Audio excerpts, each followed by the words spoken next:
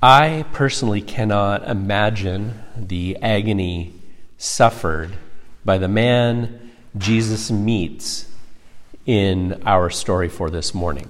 And thankfully, I don't think many of us can personally imagine. But we have to try to understand, if we are to understand the power for healing that's revealed in this morning's story, which is the point. Whether we believe in demonic possession or not, this man is clearly in the midst of catastrophic psychological, catastrophic spiritual turmoil and despair. We read in verse 3 that this man lived in the tombs, and no one could bind him anymore, not even with a chain. On the east side of the Sea of Galilee, there are steep limestone cliffs that have natural caves in them.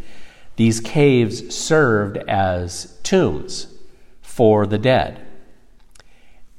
And that's where this man lived. He lived in these tombs among the dead. And whatever it was that was tormenting his mind and soul, it filled him with such fear or fury that he had the strength to break iron chains meant to keep him constrained. And we need to dwell on that for a moment. Those who were tasked with protecting the town, the townspeople, or maybe even protecting the man himself, bound this man with iron chains, we hear in verse 4. He had often been chained hand and foot, but he tore the chains apart and broke the irons on his feet. No one was strong enough to subdue him. This is a human being, already tormented, who's then bound in iron chains, hands and feet. Then in verse 5, we hear, night and day among the tombs and in the hills, he would cry out. Night and day. And cry out is more literally translated, he howled. He was so tormented. Howled day and night. And then we hear finally, in addition to night and day howling among the tombs, he would cut himself with stones. And so either the pain within this man was so horrific that he needed some sort of physical wound to justify his pain, or he was so disassociated from his body that he was desperate to feel anything that was connected to himself. So I don't care what we call it. For this man, existence was filled moment to moment with horror. No, I don't care particularly what we call it. It is important that we hear how this man identifies himself. Verse 9, Jesus asked him, "What is your name?" "My name is Legion," he replied, "for we are many." In and of itself, the plurality of what this man feels living within him is heartbreaking. But that word legion specifically points us to a possible source for his brokenness and the immensity of it. This area on the east side of the Sea of Galilee was Roman-occupied land. A legion was the military designation for a group of 6,000 Roman soldiers. That's what this man says is living within him. William Barclay suggests that there may be a connection between the story of this area, the Roman occupation, and the horror that this man experienced. Barclay writes, "The legions at their wildest and most irresponsible could sometimes be guilty of atrocities that would make the blood run cold. It may well be that this man had suffered from, or had seen his loved ones suffer from the murder and the rape and the torture that could sometimes follow the legions. It may well be that it was some such terrible experience which had driven him insane. Sadly, horrific pain and brokenness of this sort is carried by far too many human beings. Some of you will remember a dear elderly saint who had been a part of this congregation up until her death a few years ago, Mary Z. Everybody called her Mary Z because she was from Lithuania, and very few of us were able to pronounce properly her last name, so we just called her Mary Z. Mary had stories from her time of living in Lithuania when the Russians invaded that were similarly horrific to what this man experienced. She carried with her, even to the time that we knew her, a physical mark from those days, a physical wound. She had an indentation in her skull where a Russian soldier on horseback had bashed in her head with the butt end of a rifle. I remember her sharing some of the worst of her stories with me and thinking to myself, how can she be a functioning human being, let alone the incredibly sweet, kind person that she was? How could she not be a completely embittered soul? There are wounds and brokenness that humans carry that are unfathomable to me. And such is the man who Jesus meets in this story this morning. And yet, as wounded and broken as this man is, Jesus heals him. He asks him what his name is. He says, "My name is Legion, for we are many." And he begged Jesus not to send them out of the area. The demons begged Jesus, "Send us among the pigs, allow us to go to them." Jesus gave them permission, and the evil spirits came out, went into the pigs. They drowned themselves in the sea out of their own anguish, the pigs, and those who are tending those animals run to town to tell everybody what's going on. The people for whom this man had obviously been well known, he'd been howling and they'd been trying to chain him and all these things. When they came to Jesus, they saw the man who had been possessed by the legion of demons sitting there, dressed and in his right mind. Jesus had delivered this man from the legion of demons tormenting his mind and spirit. This man was freed, he was healed, and at peace within himself. This is the power that Jesus, the Christ, the Anointed One of God, brings to our lives and to our world. Last week, we looked at the story of Jesus calming the wind and the waves on this same Sea of Galilee, and we saw Jesus revealed as Lord even of the physical elements of creation. This week, we see that Jesus has the same power over the spiritual elements of our lives. Whatever it is that brings turmoil within, Christ has the power to heal.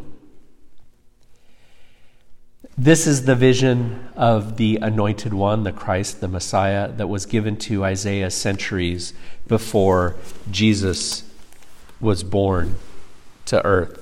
We hear that God, who created the heavens, stretched them out, gives breath to its people and life to those who walk on it. "I, the Lord, have called you in righteousness. I will keep you and make you to be a covenant for the people, a light for the Gentiles, to open eyes that are blind, to free captives from prison, and to release from the dungeon those who sit in darkness. This power for healing by Jesus extends from those who are literally blind in prison or sitting in dungeons of darkness to those who are figuratively blind and in prison and sitting in dungeons of darkness. Just as Jesus has the power to control the elements of the creation, the physical elements, Jesus has the power to heal all of our wounds and our brokenness. This story also reveals that Jesus can and will heal the wounds of brokenness within our communities and between whole people groups, between all human beings.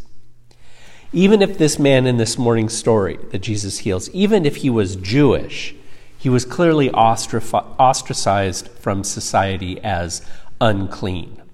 He lived among the tombs of dead people. For a person of the Jewish religion of the time, anyone in contact with dead bodies was ritually unclean, unfit for society. They would have been prevented from coming into contact with another person until they had gone through a ritual cleansing. This man also lived near pigs. Pigs were unclean animals, making him even more unclean. But likely, this man that Jesus healed wasn't even Jewish. He was most likely a Gentile. The area of the 10 cities, the Decapolis we hear, was heavily Gentile, which is part of the reason why pigs were in the area, is because Gentiles didn't consider them unclean and could raise them. At the time, Gentiles in and of themselves, just in their existence, were considered unclean by nature, by God's covenant people. They could only be in community with Jewish people if they had converted to Judaism and went through, in that whole process, the ritual cleansing of baptism. We hear a bunch of that behind that story in the New Testament. Peter says, this is a crazy thing that I'm doing, being here among you Gentiles, but I've learned something from God. So, our story this morning reveals that Jesus came to wipe away all those distinctions of broken relationships. Jesus came to heal the wounds and the brokenness of relationships both within communities and between different communities, whole people groups. That passage from Acts with Peter relates that story of Peter finally understanding this truth and how significant it is. And I like the Message translation for the way it impacts our own understanding of our history in the United States and our present day. Talking things over, they went in, and Cornelius, who was a Gentile, introduced Peter to everyone who had come. Peter addressed them, I'm sure that this is a highly irregular thing. Jews just don't do this, visit and relax with people of another race. But God has just shown me that no race is better than any other. So the minute I was sent for, I came. And what would you like from me? And Cornelius says, anything that you have to say to us from Jesus, the Master, let us know. And Peter, as it says, fairly exploded with his good news. It's God's own truth. Nothing could be plainer. God plays no favorites. It makes no difference who you are or where you are from. If you want God and are ready to do as God says, the door is open. He talks about Jesus coming and how Jesus puts all together, all of us and all that's broken. He's doing it everywhere, among everyone. You know the story of what happened. John came and preached a baptism of life change, of preparing for God, and then Jesus came and actually brought the fullness of that life change and healing. He went through the country helping people and healing everyone who was beaten down by the devil. He was able to do all of this because God was with him, and he was God in the flesh. Jesus the Christ can and will heal all that is broken in our world. This is great news for us as individuals. Each of us carry wounds and brokenness with us in varying degrees. Some of these wounds and breaks happened when we were quite little. Some are recent. Some reveal themselves only in moments of quiet reflection, and some trouble our lives every moment of the day. Whatever it is, no matter how severe, from this morning's story, we know that there is hope for healing. It doesn't always happen in this life, but we know that Christ has the power to heal all things. And one day, as we read in Revelation last week, one day there will be no more tears. There will be, in our context this morning, no more howling, no more cutting. All will be healed. All will be well. And at the same time that this is fantastic news for us individually, Christ also has the power to heal communities and the communities of our world.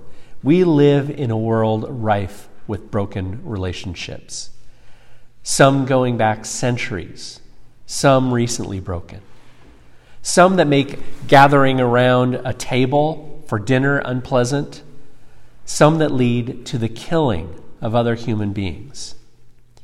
Again, whatever it is, no matter how severe, from this morning's story, we know that there is hope for healing.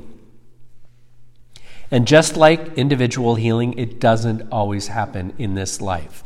But Christ has laid out the path for us as his followers on how to live. We don't stay away from those who have been considered other. We go to where they are. And we don't avoid those who have been cast out. We reach out with care. We do all in our power as Christ's hands and feet to heal the broken relationships and the hurt within one another. But ultimately it is God who has the power to bring full healing. Jesus himself, the Christ, God in flesh and blood, was wounded, was tormented, was broken, was cast out and killed on a cross. Jesus descended into the depths of hell itself, but was then raised to new life in order that all human beings, no matter what it is, will be healed and united in love and peace. No matter how horrific our pain within, no matter how severely broken our relationships, Christ can and will heal all. Thanks be to God.